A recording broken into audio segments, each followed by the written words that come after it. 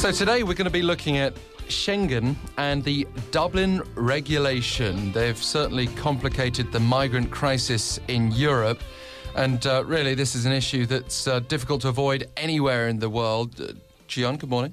Good morning, Alex. So, first of all, what's Schengen? Well, it is an agreement to abolish border controls among the European nations that have joined this contract.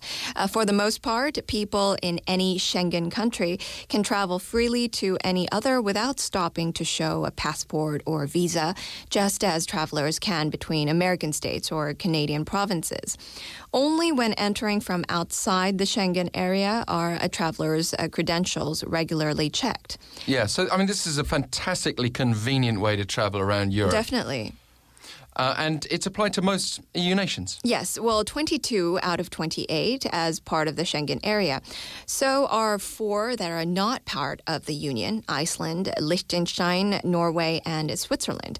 And for practical purposes, the microstates, San Marino, Monaco, and Vatican City are part of the Schengen area, but Andorra is not. And also, there are other countries that have opted out. Yes, Britain and Ireland have opted out. In Cyprus and in most of the Balkan nations between Greece and Hungary.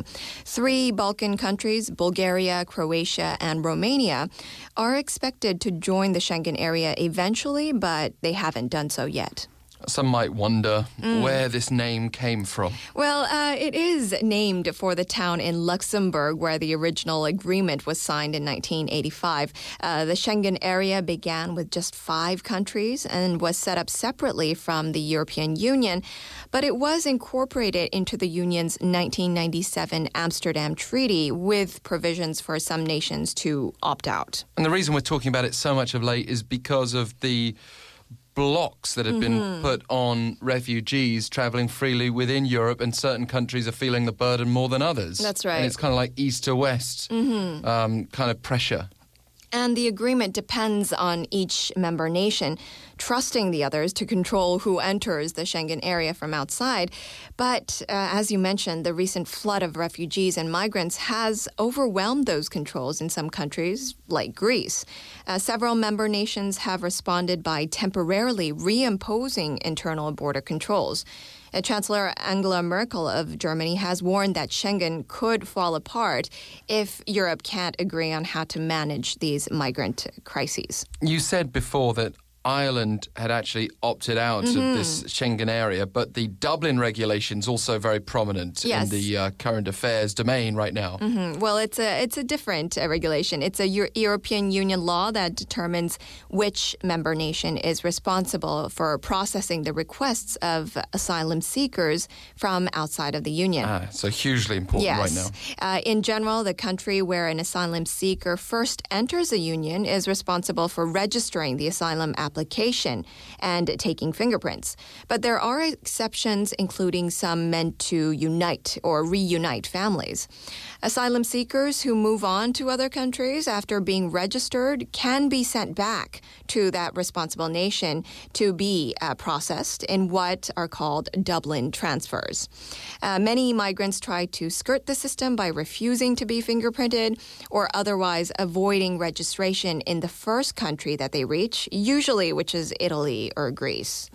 Or, as we're now seeing in East Europe, this whole question is coming up at the Hungarian border, now Croatia. Right. It's really one country after another that's being very much brought into this.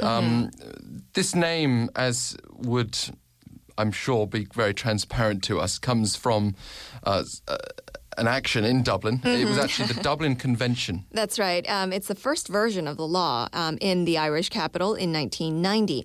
And the Dublin regulation is applied throughout the European Union, although slightly different in Denmark for technical reasons.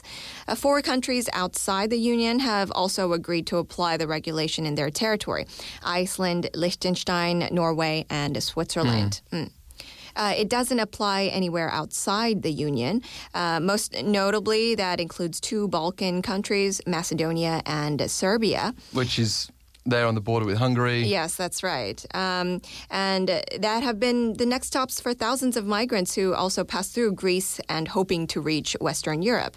4 other Balkan nations, Albania, Bosnia, Kosovo, and Montenegro, are also outside the system. So this system has now started to break down under pressure, with Greece and Hungary and others really finding themselves unable to cope with, or unwilling to cope with, some would criticise these refugees. Yes, that's right. Greece and Hungary, where a lot of the migrants from the Middle East first reach the Union's territory, they have been swamped with new arrivals, and the system has started to break down there.